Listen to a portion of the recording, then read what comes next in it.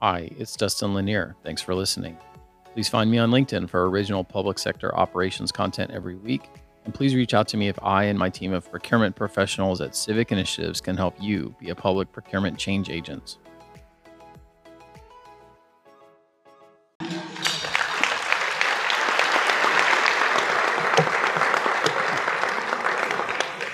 Good afternoon, folks.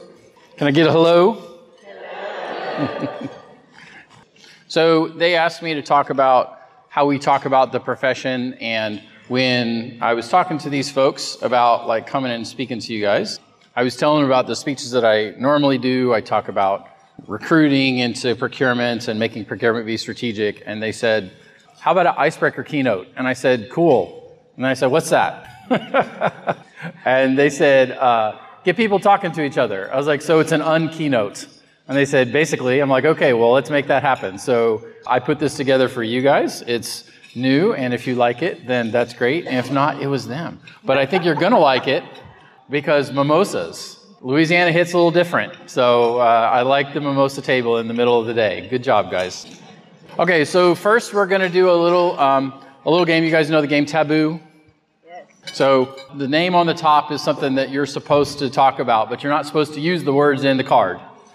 So I want you guys, we'll put like 5-7 minutes on, depending on how the conversation goes. Talk to somebody else on your table that maybe doesn't know your path intimately, and tell them about how your path to procurement. How did you come into procurement? And you can't use those words. Go. The people on the stage need to play too. How'd you get into procurement? How did I get into procurement? I fell into it. Ah, that's on the card. You can't use that word. Oh, see, I didn't even see it. I fell into it. How cool is that? It chose me. I like that. I like that. I mean, who actually chooses it? I mean, it's just something. I think you can. I chose. I'll talk about that in a minute. Yeah. Okay, team. There's more networking. There's more networking. So bring your eyes back up to me. So was that hard for anybody? Not saying the words? Did people normally use those words though? I was talking to your president and she couldn't see the card. And her first sentence was, I fell into it. So that's very common when we talk about our path into procurement. Here's one thing I want to put on the table in terms of like why we need to think about those kind of words in terms of how it affects how we talk about what we do. Why do our words to ourselves matter about what we do in procurement? Here's an article from Psychology Today where this particular person was talking about this NBA recruit that got to the NBA and for a long period of time just flat forgot how to shoot. And the topic of that one was self-handicapping, being careful about not selling yourself short when you talk about what you do, and really being proud of what you do and being able to talk about it in a way that it elicits interest from people who maybe aren't in your space all the time. So selling ourselves short or self-handicapping is a behavior that relates to confidence that limits our effectiveness and the respect we get from others. So the words that we say to ourselves matter. Here's some from Tony Dungy, former coach. Be positive. Your mind is more powerful than you think. What is down in the well comes up in the bucket. And fill yourself with positive things.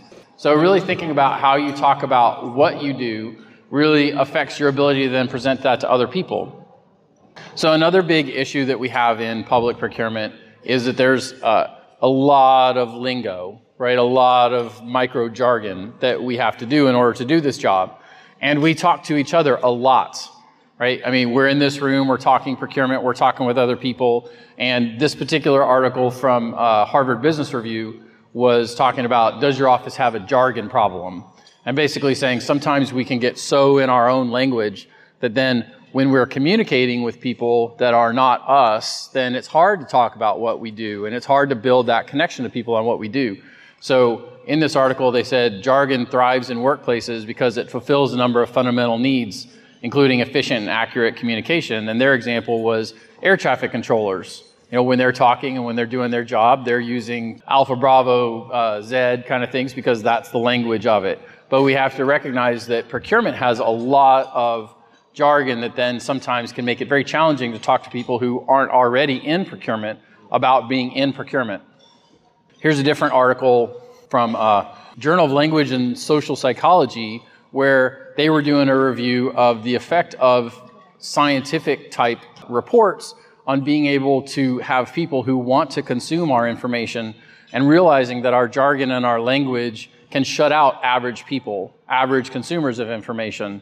So overly technical language doesn't just muddy the waters for non-scientists, it potentially shuts them out from scientific discussion and knowledge. In this case, this was around scientific papers. But it's saying the way that we talk and the way that we can speak about procurement in our particular case can affect whether people who aren't already in procurement can understand and talk and care about what we do.